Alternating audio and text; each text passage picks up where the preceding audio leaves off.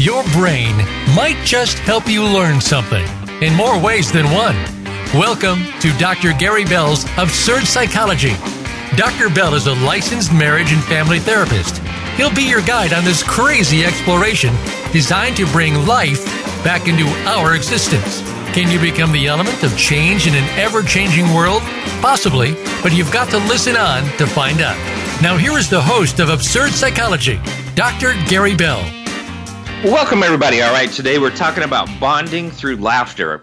You know, it's really interesting because humor is such an important part of life. It tells us that no matter how serious things are, we can still get through it. It's a sense of peace. It's a sense of calmness when we're able to have a different view on something than most people.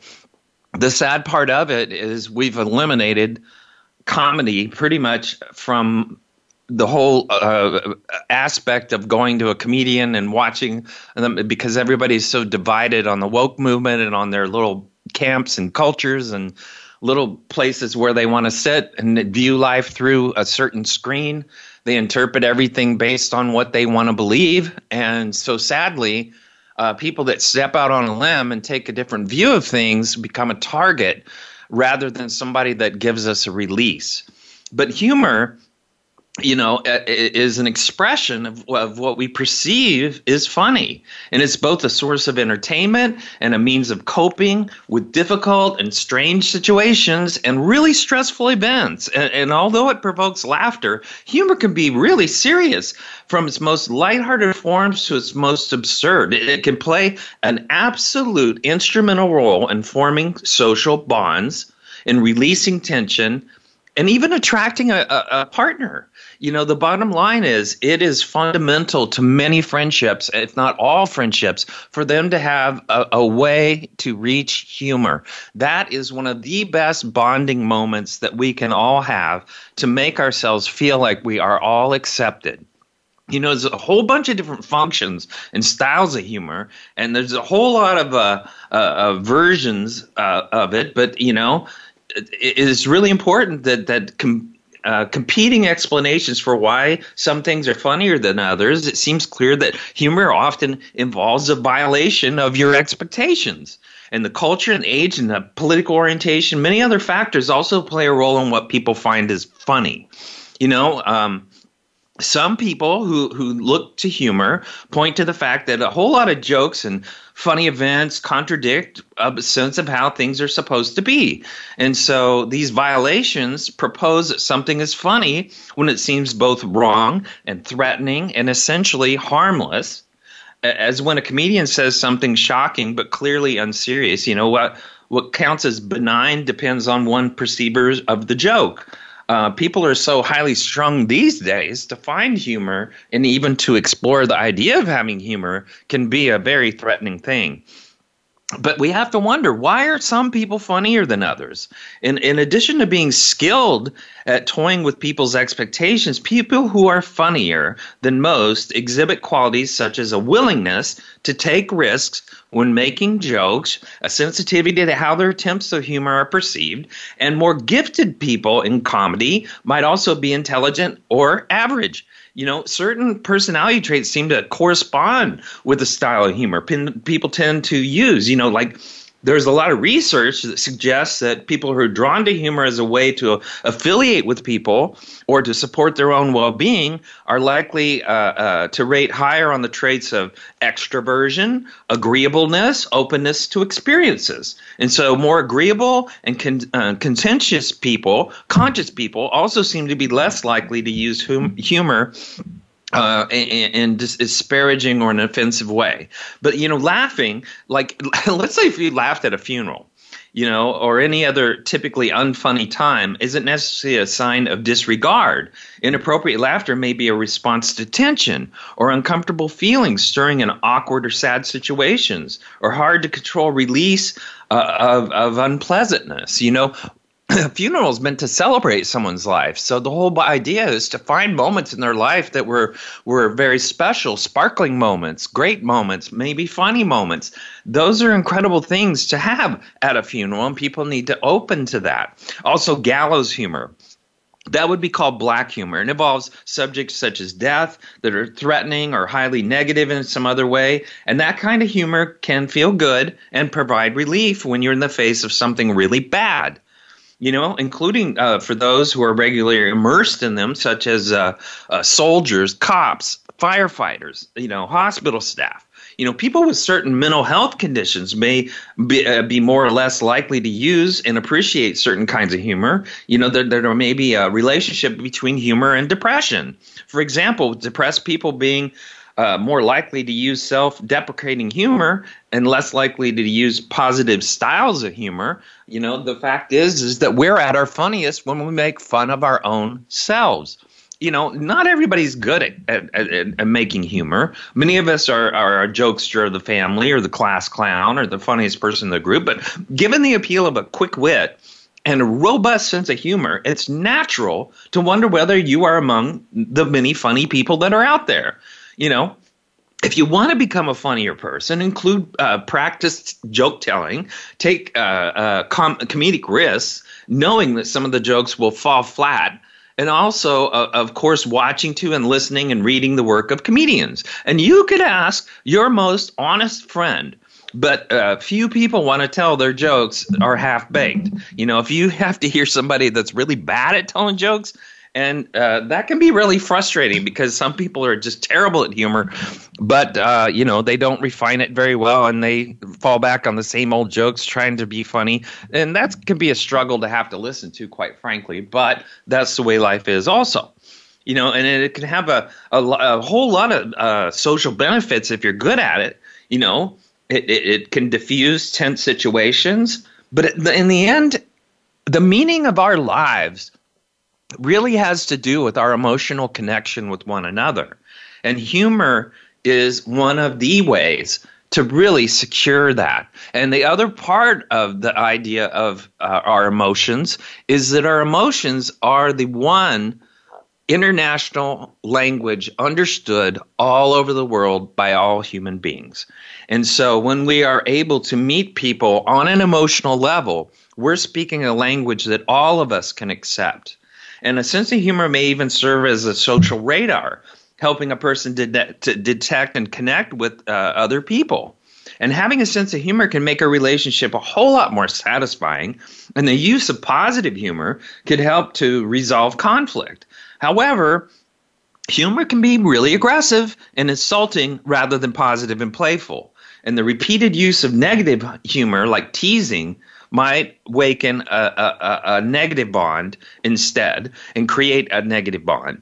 So in light of the positive impact of humor, and that has a great source of good well-being, many have claimed that it can improve health as well, while the links between humor and different aspects of physical health, such as immune function or heart health, have been explored, and the evidence is largely inconclusive that humor helps in those areas. But it depends on the style of humor.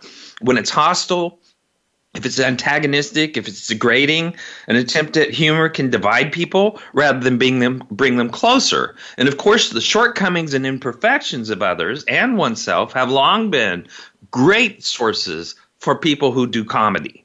And when exactly a joke goes too far and ceases to be funny can be really subject to debate. And that's where today in the woke movement world that we're in, the Me Too movement and the Black Lives Matter and all that stuff, all of that gets thrown in. And now you have to really, really, really dumb down your humor. And it's observed, and by the way, humor is seen in all cultures and all ages. But only in recent times, experiential and experimental psychology has respected it as essential, fundamental human behavior. And psychologists historically have framed humor negatively, suggesting it demonstrated superiority, vulgarity.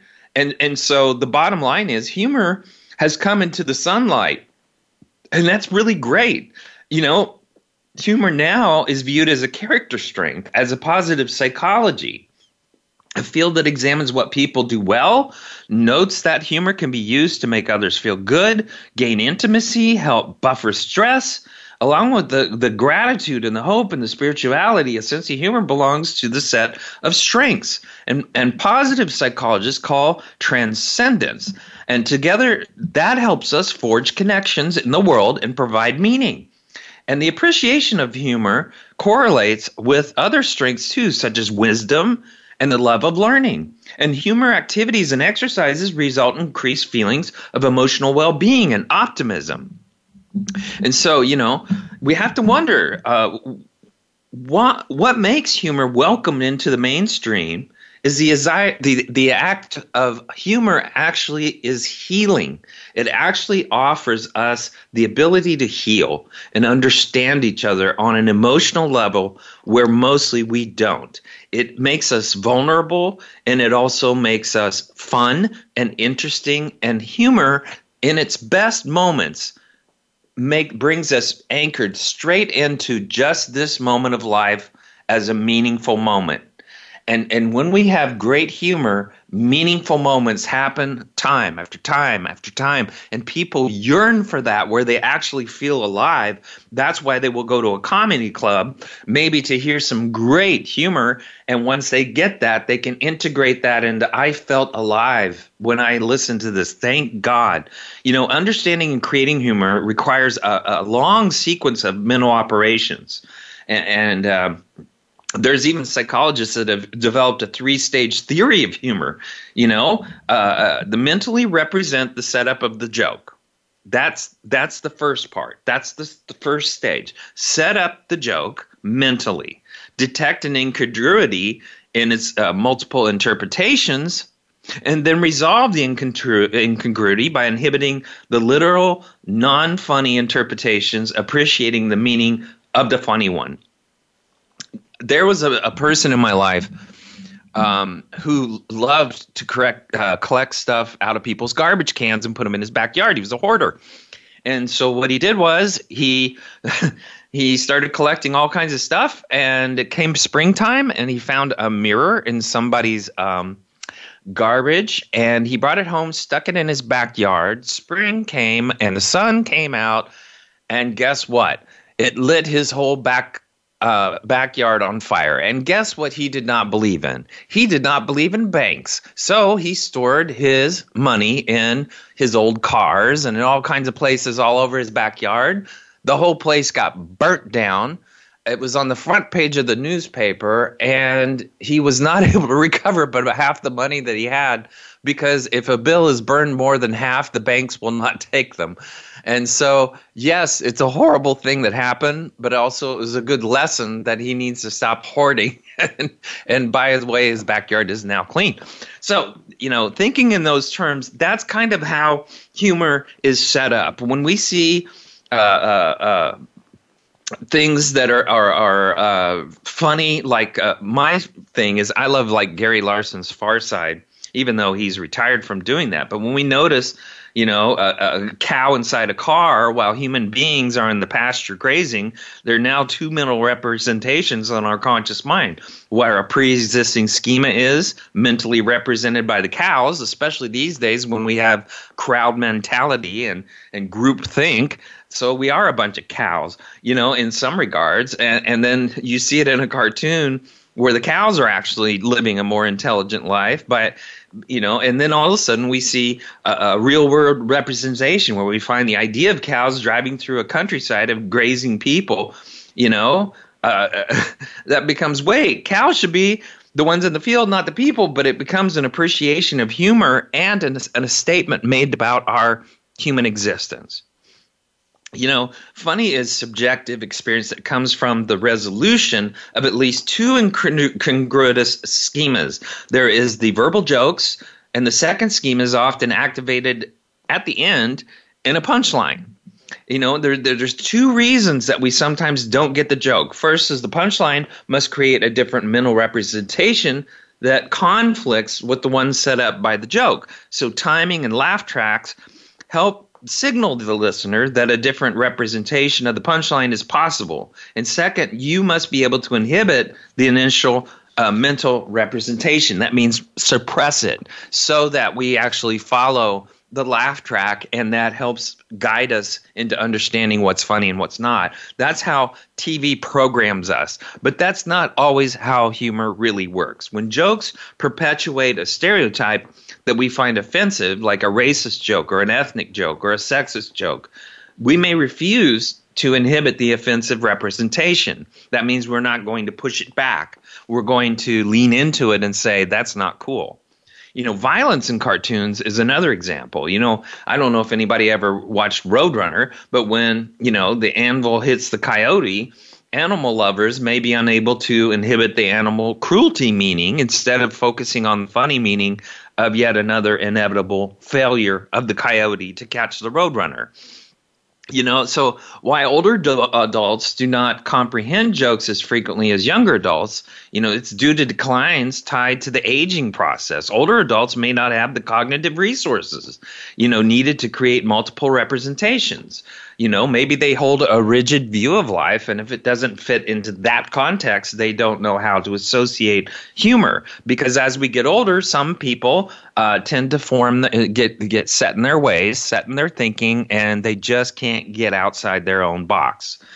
When older people succeed in their efforts to do those things, they typically show greater appreciation of the joke than younger adults do, and they report greater life satisfaction than those who don't see humor. So yes, they may not live longer, but they may have more satisfaction in their existence because they still seek wisdom, they still seek humor, they still seek enlightenment, and that's what keeps people alive.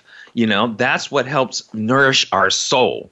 There's other aspects of humor where older adults hold the advantage. Wisdom is a form of reasoning that increases with age, and it's correlated with the subjective well-being. It's linked with wisdom, humor is. And a wise person knows how to use humor when laughing at themselves. Additionally, intuition is a form of decision-making that may develop with an expertise and an experience that comes with aging. And like humor, intuition is enjoying a bit of renaissance within psychology, reframed as a major form of reasoning, and it adds humor because it adds layers that are not spoken. They are layers that bring out something in someone that we didn't know they had, and all of a sudden we see what they have because we hit them intuitively at a defense mechanism, and they respond, and now we get the humor because we're seeing a person that's outside of their element responding differently than they normally respond to a normal person. It's uniquely human to reflect on our past and our present and our future, to imagine details in the mental representations. As with humor, time, perspective, and fundamental to human experience is really important to keep it within that context. If you started to listen to comedy 20 years ago, 30 years ago, what we found funny back then may not be funny now. All right, we're going to take another break, and we're going to come back, talk more about humor and how to respect laughter, how to respect each other, and even how to get some history about it. So come back.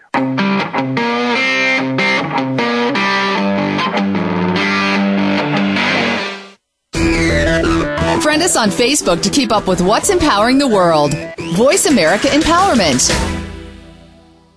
Dr. Gary Bell is available for speaking engagements as well as teaching at your seminar or workshop and life coaching via telephone, Skype, or in person in the Seattle area.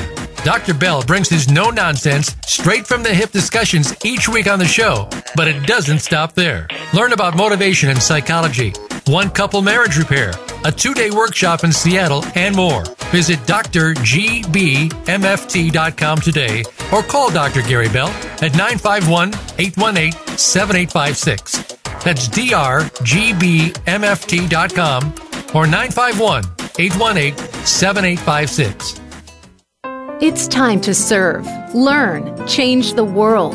Tune in each week for the power of young people to change the world, hosted by NYLC's CEO, Amy Mewers. The program is a forum for both young people and the adults who love and support them. We make connections with others through stories of change, partnership, and new perspectives of issues facing the world today. Be sure to join us every Thursday at 6 p.m. Eastern Time and 3 p.m. Pacific Time, or anytime on demand on the Voice America Empowerment Channel. Friend us on Facebook to keep up with what's empowering the world. Voice America Empowerment.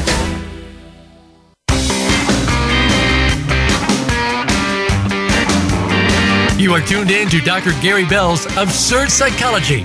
If you have a question for Dr. Gary or his guest, please call in to 1-888-346-9141. That's 1-888-346-9141. That's easy enough, but if you want to send an email, it will take some thinking. Got a pen? The email address is drgbmft@sbcglobal.net. Or you can just click on Email Host on the Voice America page. Now, back to Dr. Gary Bell's Absurd Psychology.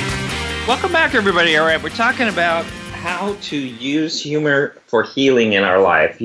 Bonding through laughter. It's really important. Time perspective is related to feelings of well-being, and people report a greater sense of well-being depending on the quality of the details of their past or their present recollections. And when participants focus on how details, which tend to elicit vivid details, they're more satisfied with life than when they focus on why. Because why is motive-based, and it's a negative perception on things. So what's really important to understand is humor comes from the same parallel that forgiveness comes from. And so if you could just follow me for a second.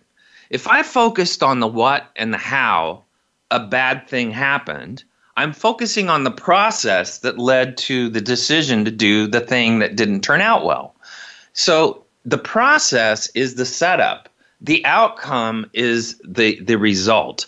And that's what we want to focus on. Now, people that look for forgiveness, they want to know what the process was that led to the bad choice. If they're able to focus on the process leading to the bad choice rather than hammering on, why did you do this? Why did you do this? I can't believe you did this to me, blah, blah, blah, blah. And they just keep going, hammering on the negative outcome. They forget the whole process and they don't understand it. And that's where we're human, is the process. And so that's where we find a lot of humor, is understanding that. People use humor in positive ways. They also have a very positive perspective on their past life, on the time in their life. And using self-defeating humor holds negative past perspectives on ourselves. And this kind of study contributes to the understanding of how we think about and interpret social interactions. There's a lot of research out there that suggests that attempts to use humor in a positive way may improve the emotional tone of details in our thoughts and thereby our moods. It also may dictate the ability for people to forgive us for things that we've done by using our sense of humor. If we really look at the whole aspect of learning to respect laughter, there's a lot of people that live what's called experientially and experimentally. And that means that we are willing to take risks. And if we grab onto humor as we learn to value our daily lives and look for humor in the dumb things we do and the things that we have done and the things that we have to admit we've done, we build character, we build strength, we build actually respect for ourselves for being willing to put ourselves out there in order to be picked on and to look at some of our choices as a way to understand what we did, and go, wow, if it's emotional, especially if it's an emotional thing that you're getting to that creates a negative outcome, that emotional thing other people can relate to. And so that's where humor can be found. Studying humor allows us to figure out the theoretical process involved in memory, reasoning, time perspective, wisdom, intuition, and subjective well-being. And it's a behavior of interest in and itself we work to describe, explain, control, predict humor across age, genders, and cultures. We may not agree on what's funny, but there's more consensus than ever among people that humor is serious and relevant to our lives and a very important component. For more than 2,000 years, people have assumed that all forms of humor can share a common ingredient. And the search for this essence occupied people like philosophers who formalized the philosophical ideas, translated to them into concepts that could be tested. if you think of slapstick comedy, well, slapstick used to be actually a stick. When somebody did something stupid, somebody in like Greek theater would whack them over the head with the slapstick, and people would go crazy because it made a big cracking noise on their forehead. In Greece, they had a thing called a phallus, which was this enormous a penis, and when people did dumb things, they would hit them with the penis. People had in the Greek times, they had the chorus where they would be the normal people trying to tell the people on stage what was right or what they should do, but those people on stage would be doing the dumb thing, and the chorus would be trying to correct them. And so the audience would get engaged from that perspective. There's a long-standing explanation that humor is the theory of incongruity. People laugh at the juxtaposition of in concepts in defiance of their expectation, and incongruity between expectations and reality. If we look at that and we really understand it, laughter results when a person discovers an unexpected solution to an apparent incongruity, such as when a person grasps a double meaning in a statement or sees a statement in completely new light. And so there's explanations that capture something, yet they are insufficient when it comes to humor. They do not provide a complete theoretical framework. But, I'm not trying to get into this philosophical crap that's just going to lead us all to go, what? What are you talking about? I don't understand. But, you have to understand that constructing humor, you have to understand how to do it effectively in a way to understand what works and what people listen for. And what people are listening for is what they would do what they would like to think they would do under certain situations when they put themselves in another person's shoes.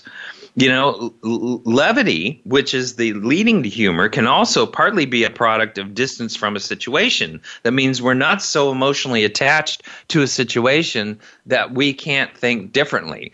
Sometimes it's a way of detaching from a very difficult emotional situation and turning it into something really, really good. I was listening or watching the YouTube with the King's Choir in England, where they were singing an a cappella, the boys were singing an a cappella thing, and then all of a sudden one of the kids pulls out a helium balloon from behind his back and goes about 5 octaves above everybody else, and they were already singing very high. And so that was just an enormously ingenious moment that I felt in watching such a serious young choir of boys do something so crazy. But, by doing that stuff out of the blue, it's just like, yeah, that was smart. That was ingenious. And it really was kind of funny, and it sounded good, actually. And so I don't know if you ever go to YouTube, but it'd be nice to look that up. It's Helium Boy and the King's Choir or something like that. Anyway,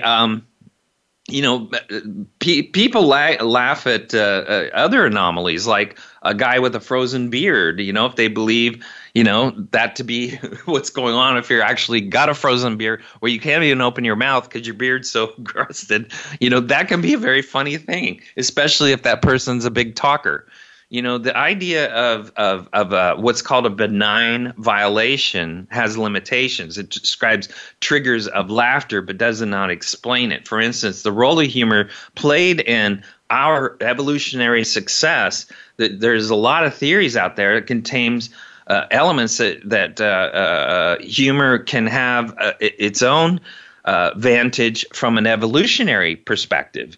And humor and laughter can occur in every society, as well as apes and even rats. There's this evolutionary role of, are we evolutionary where we should be as human beings, or are we more primitive than we really are? Oftentimes, we're more primitive than we actually thought we are. When we look at the id and the ego, the child part of us, and then the ego part of us, which is the persona that we want everybody to see, oftentimes they don't understand that inner child that's inside of us, that is also operating, doing very dumb things. I can't tell you how many times my wife has told me, I can't believe you said that to our kid. You're a marriage family therapist. How dare you? And I was like, you're right. I did say something. When we do that kind of stuff, we have to face ourselves. And it can be funny, but we do have to sometimes make amends for those things. So, what's really important is to understand that we are not perfect. We are never going to be perfect. And we are experientially walking through this life, failing time and time again to different degrees, and we just have to learn from it. But the failure itself, when we can actually laugh at our failures, that's when we've come to grips with not being so serious about ourselves. We are not nearly as important as we think we are. Spontaneous, emotional, impulsive, involuntary laughter is a genuine expression of amusement and joy. And joy is a really important word. A lot of people say, I just want to be happy. Well, no, what you really want, because happy is just one emotion, what you want is joy, because joy comes from our soul. And when people choose to look at their life in a positive regard and always look for positive moments of connection, especially bonding through humor, we have a tendency to be resilient in life. And resiliency is what makes us respond instead of react, because most people will stay in a reaction. And that's the Me Too movements and the Black Lives Matter, all the crazy groups out there that have aligned themselves into these weird concepts of the way life should be. Those folks that lock in on that stuff lose the ability to respond.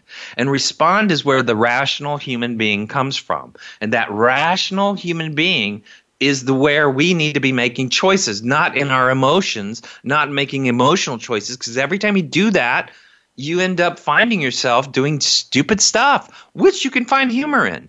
But the bottom line is, it's just we all are bigots when we operate in the idea that we have the locked-in truth of the world. And we also need to be able to make fun of that and understand that we have to get outside of that. Facial expressions and the neural pathways that control them differ from two kinds of laughter. If you think about it, think about one of the most famous movies, Forrest Gump. He helped us get outside of all of our normalities, of all of the things that we took seriously. He had a whole different view of it that was so much more simpler and basic, and understanding that how hard we were trying to make life so complicated. And that understanding of getting outside of what we believe was right, we come to find that what we believe was right is a floating target. And so, we have to look at the understanding that, primate laughter is gradually come from human biological and cultural evolution to help us be resilient from fear.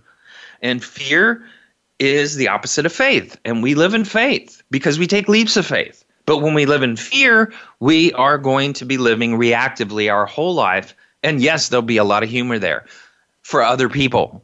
Not for you. It's miserable to live in fear, but that's what people do, and they call it, i.e., anxiety. That's unfortunately where people live, is in anxiety, and once they live in anxiety, they feel like their life's out of control. But if you need perspective on life, you have to be able to grab onto some kind of sense of humor to help you understand what's really, really important.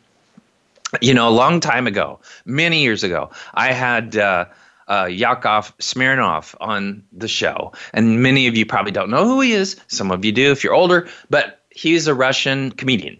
And he's a friend of mine. I met him about 20 years ago in Hawaii.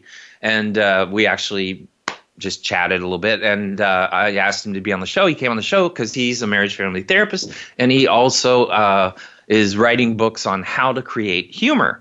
And what was really interesting, he told me a joke. He told me the idea that, when he grew up, if a kid was looking out an apartment window, it was likely that their parents were having sex behind him.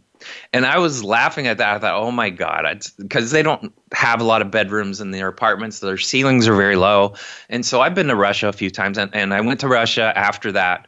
And as I was headed into St. Petersburg on a bus, I was looking up at the windows of apartments, and sure enough, there were tons of kids looking out the window.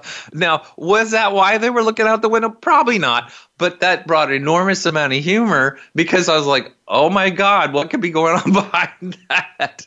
And so he was right, I think, in some degrees, or at least it helped my imagination go to a funnier place in such a serious location. So anyway, what's fun is to understand the magnificence of what humor can bring your life and how magnetic it is to bring people towards you, to seek you for humor. It can be a great thing.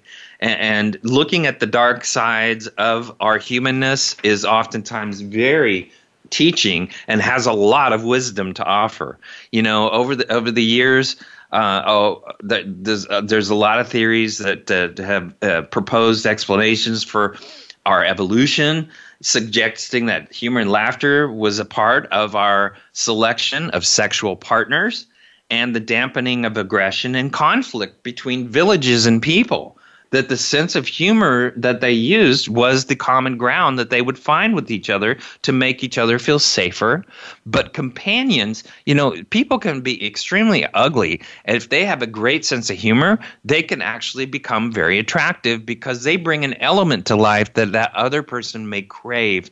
They may be such a serious person, and when they have a humorous partner, that brings balance in their life. And if you know people that can deliver humor, they have lots of value that others seek, need. They need it, they want it, and they really, truly want to be a part of it. The problem is many people that deliver humor are so supported and so sought after, especially the professionals that are really good at it. They forget about their integrity, and then they find themselves using their humor as a way to hurt others and as a way into power. And so we have to be very careful with humor and thinking of it in a way of healing and helping other people with only that intention, and not that to use that for our own personal gain. You know, there's this humor is related to some kind of mistake. You know, every joke, comic incident seemed to contain a fool of some sort or a butt of a joke. You know, for instance, I talked about the guy with the backyard. Well, he also did another thing. He found a bathtub that did not fit through the door into his bathroom. And so what he decided to do was cut the frame of the bathroom door in the shape of the bathtub in order to get the bathtub into the bathroom where he could replace the other bathtub and put that one in there. He did not think about what would happen to the door and the frame after that, and anybody going into the bathroom, guess what? People could see what they're doing. So, you know, he just didn't think about that for his family. He was trying to be very frugal, and found himself putting his family in a very deep amount of chaos and a loss of privacy. You know, the bottom line is when we ask ourselves, why do we enjoy mistakes? And to propose that it's not mistakes that people enjoy, it's the emotional reward for discovering and undoing mistakes in thought. You know, we enjoy making mistakes, we enjoy weeding them out, but we often also enjoy having a bit of distance and reality about ourselves and the mistake and taking responsibility for it. All right, we're going to take another break, and we're going to come back. We're going to talk about humor and how to create it. So come back.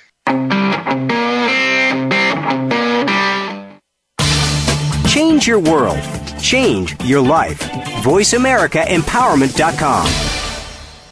Dr. Gary Bell is available for speaking engagements as well as teaching at your seminar or workshop and life coaching via telephone, Skype, or in person in the Seattle area. Dr. Bell brings his no-nonsense, straight-from-the-hip discussions each week on the show, but it doesn't stop there. Learn about motivation and psychology, one-couple marriage repair, a 2-day workshop in Seattle, and more. Visit drgbmft.com today or call Dr. Gary Bell at 951-818-7856. That's drgbmft.com or 951-818-7856. Unravel the mysteries of metaphysics every week on the Voice America Empowerment Channel. Join host Barb Crowley as she and her insightful guest share what's been learned behind the veil, going just beyond our five senses. Now you can see things with an entirely different point of view. Tune in for Metaphysics, A View Through the Veil, broadcasting live every Friday at 1 p.m. Pacific Time and 4 p.m. Eastern Time on the Voice America Empowerment Channel. Use it to explore your advantage and deeper understanding. Have you friended us on Facebook yet? Why not? Just go to facebook.com/Voice America or search for the keywords Voice America. Once you are part of our Facebook network, you'll receive daily messages about what's happening with our shows, this week's featured guests, and new happenings at the Voice America Talk Radio Network. And you can add your voice to the always active discussions on our timeline. Just go to facebook.com/Voice America or search for Voice America.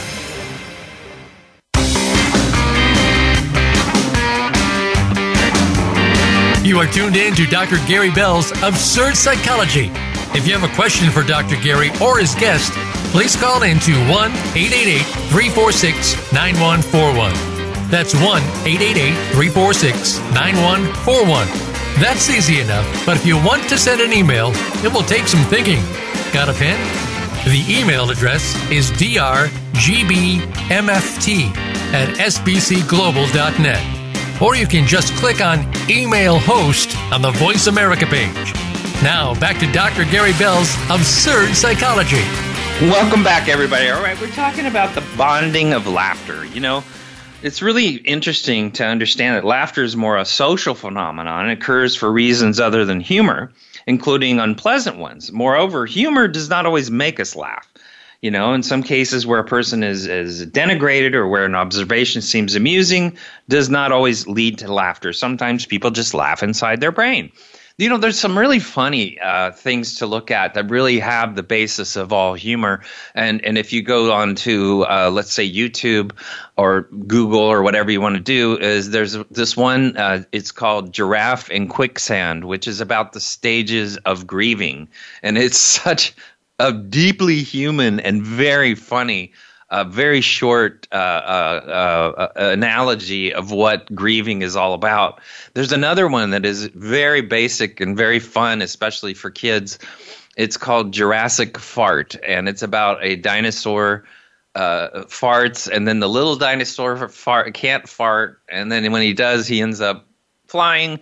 And then the pig farts and everybody passes out. And so it's very funny. It's a really cute cartoon. It's been around forever. But you know, those have a lot of basis of humor. And when we understand that, we can actually socially grab onto that, and it helps us break the humor for ourselves.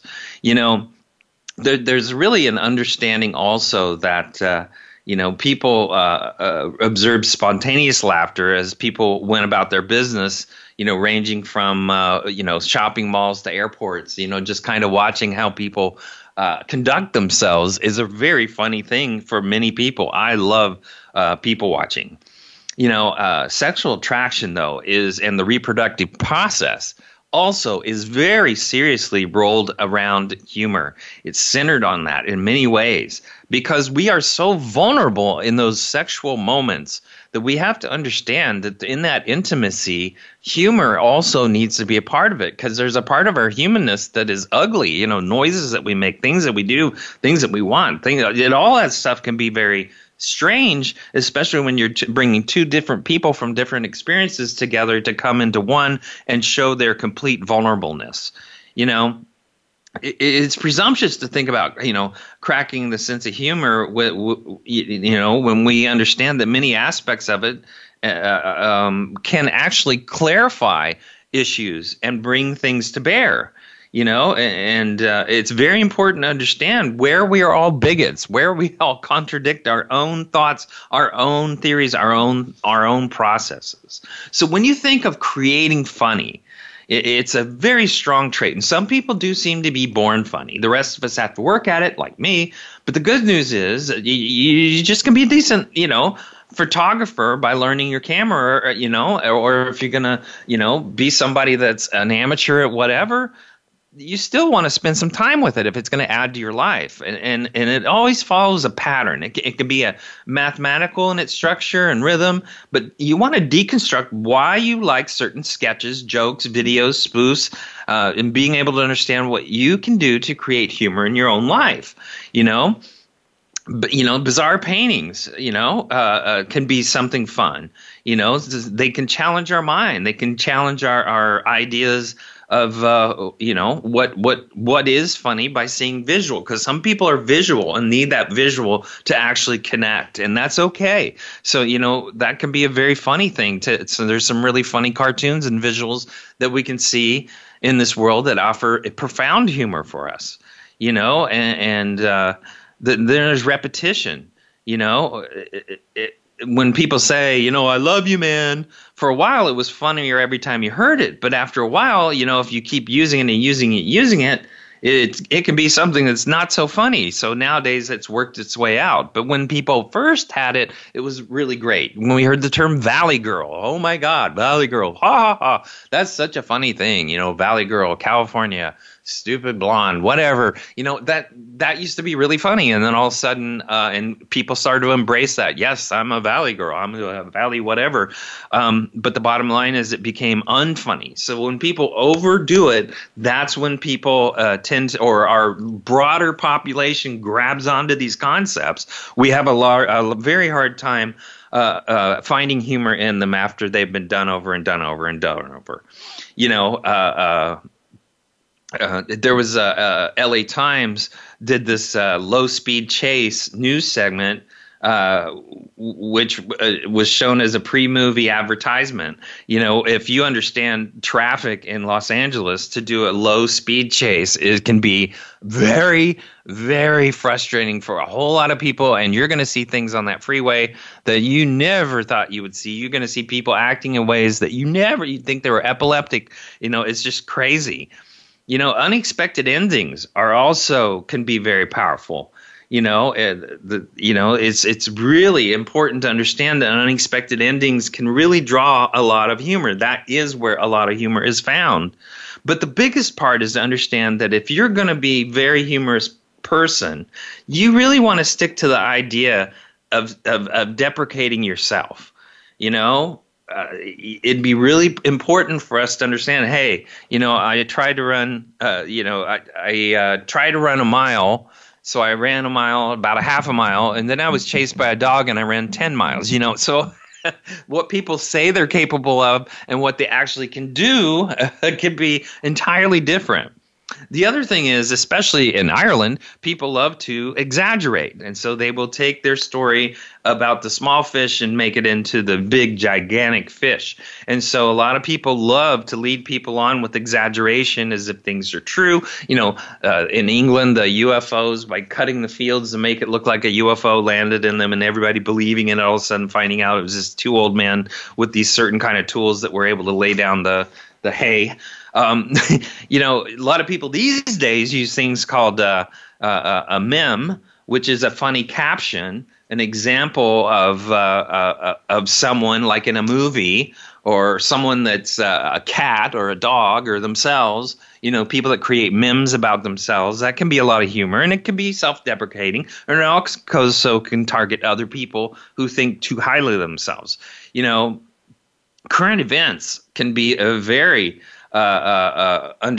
funny understanding. I mean, I believe our current president is about the dumbest man I ever heard in the whole world. But the bottom line is, he's basically the president, and he's made a lot of very dumb choices. And if you wanted to pick those things apart, which I'm not going to do here, just for whatever, because a lot of it's not funny, but what he's done is created a lot of big problems for a lot of people. And there is humor to be found in it. It's painful. It's awful.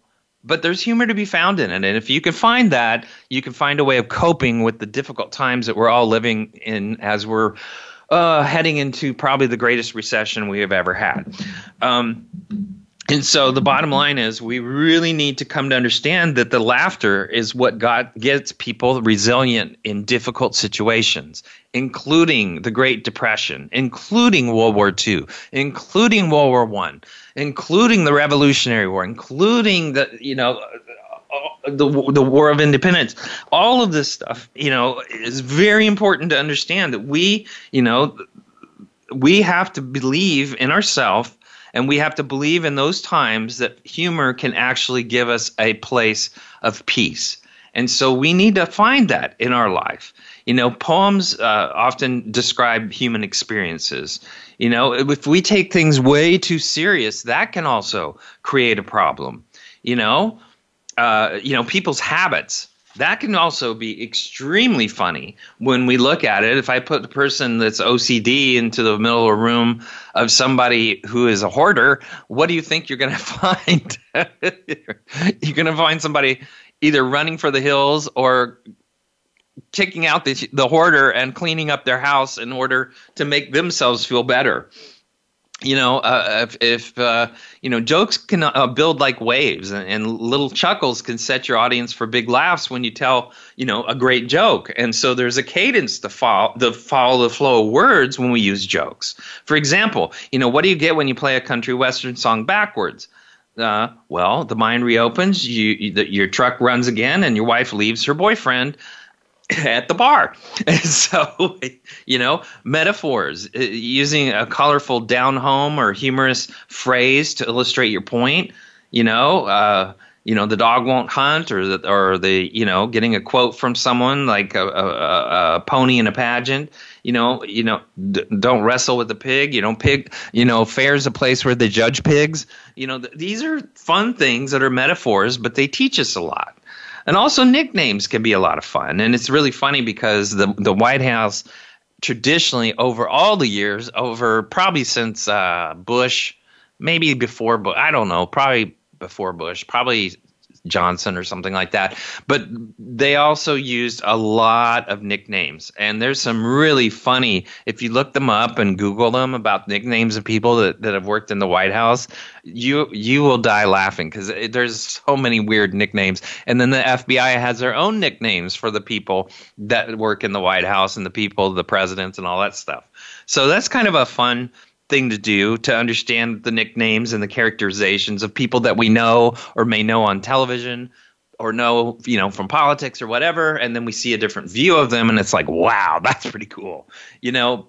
Also non-gender relationship humor, where we tease about relationships without using gender, if we just talk about a relationship itself, people are so dumb that sometimes that dumb's a mean word, but the bottom line is people will try to answer a person's emotions with rationality and try to solve it as if it's a problem when all the person wants is to be acknowledged for their emotions and their feelings. They just want acknowledgement. But oftentimes what people have to do, I've got to solve this. They take the analytical approach and then we blow the whole relationship out of the water. And when people do that, it's funny. In some regards, it's not funny to the person that's having emotions, but it's funny to watch people not understand that their analytical does not compute with emotional.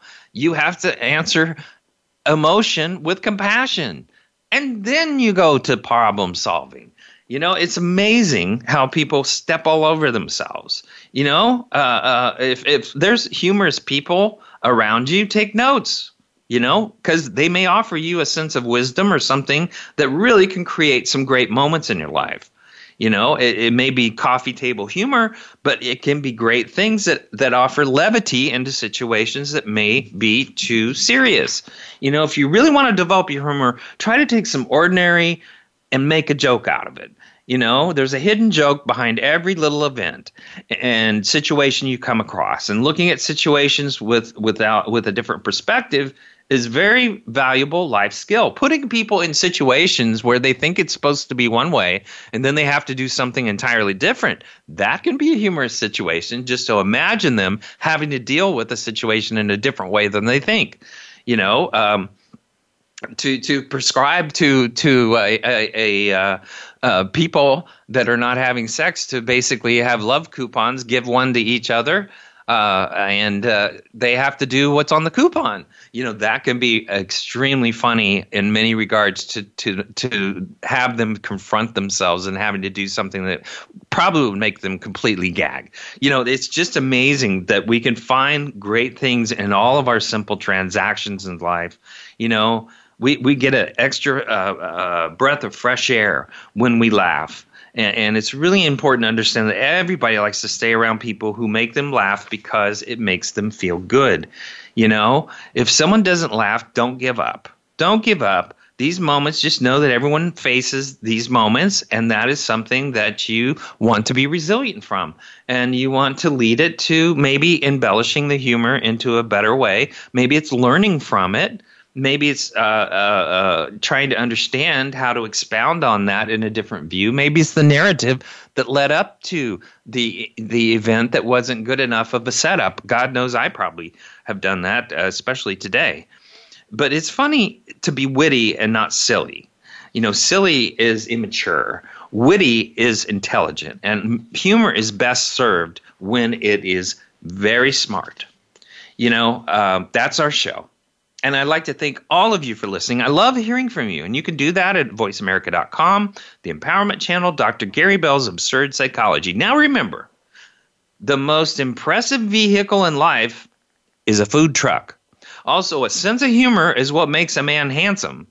Now, don't break people's heart when they have 206 bones that you can break.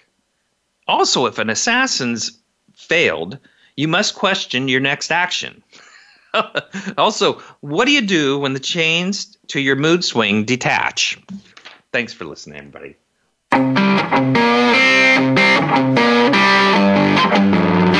That's our show for this week. Please join Dr. Gary Bell for another edition of Absurd Psychology next Tuesday at 2 p.m. Eastern Time, 11 a.m. Pacific Time on the Voice America Empowerment Channel. Now go impress your friends and family with what you've learned today and have them tune in next week so they can be almost as smart as you.